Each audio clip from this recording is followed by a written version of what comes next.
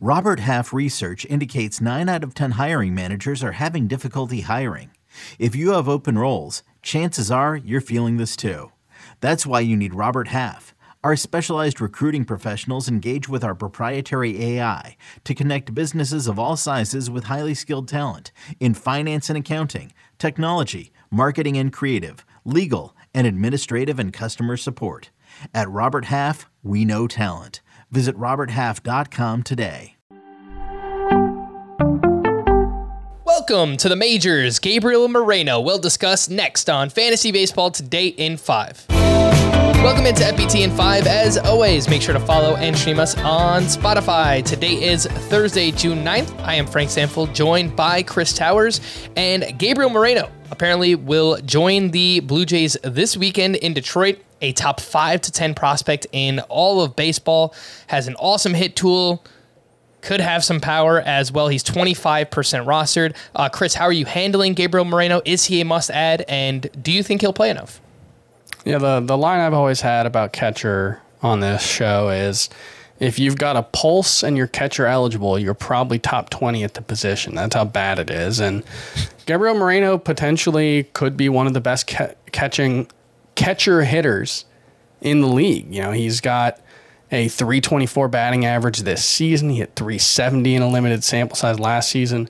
Scouts rave about his hit tool. I'm not sure the power is going to be there, but you know, he could be maybe like the very good versions of Christian Vasquez that we've seen. A decent source of batting average, good lineup, and he might even run a little bit. So, yeah, Gabriel Moreno must add in all 2 catcher leagues, and if you've been struggling to find someone in a 1 catcher league, I think he's worth adding, you know, potentially over. I'm not saying I would drop someone like Sean Murphy, but I wouldn't mind just taking the chance and getting Moreno on my roster just to see if he can figure it out. So, yeah, I'm very excited. I am here to tell you that I will drop Sean Murphy for Gabriel Moreno. I'll take a shot there. That's reasonable. Let's take a look at Bryson Stott. There's been no shortage of interesting middle infielders recently. Bryson Stott, obviously the prospect with the Phillies, goes 4 for 4, hit his 3rd home run of the season. In fact, all 3 have come over his last 5 games. He's 21% rostered. Chris, where does Bryson Stott rank among Ezekiel Duran and Luis Garcia, a couple other middle infielders we've talked about recently?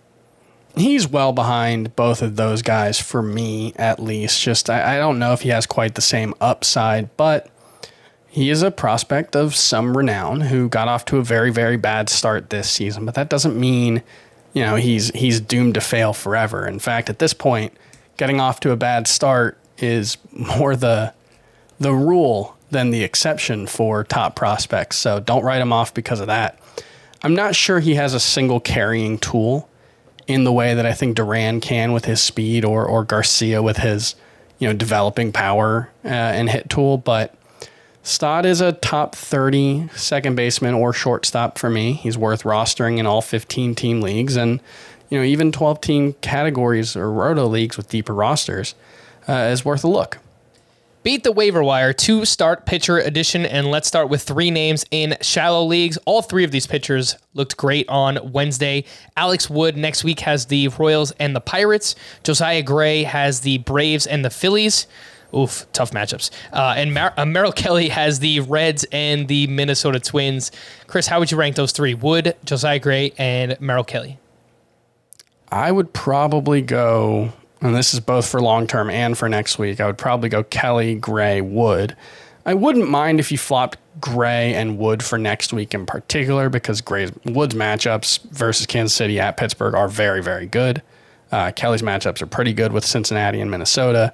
That being said, I think Gray probably has the most upside out of all of them. So if you're not looking for immediate help, Gray is someone who used his fastball a lot less in this start, 33%, and that's a very good thing because his fastball's been very bad. You know, both this season and last season. He gave up a ton of home runs with it. Last season, he's given up 11 so far. His slider and curveball are pretty good. He's, you know, in that Tristan McKenzie mold, and I think even like Shane Bieber is a very good version of this type of pitcher who throws a fastball that's not very good and has to rely on the secondaries a lot more. So It's hard to survive like that. It's hard to thrive like that, especially. But Gray has enough potential that he's worth stashing. Yeah. All right, a few names in deeper leagues who also look like they're lining up for 2 starts. Johnny Cueto, Alex Faedo, and Mitch Keller, Chris. Just when you think you're out, he tries to pull you back in. Anything? Yeah, I've been a Mitch Keller guy in the past, including this offseason. No, thank you. He's got San Francisco and St. Louis next week. I have no faith that he's going to be good against them.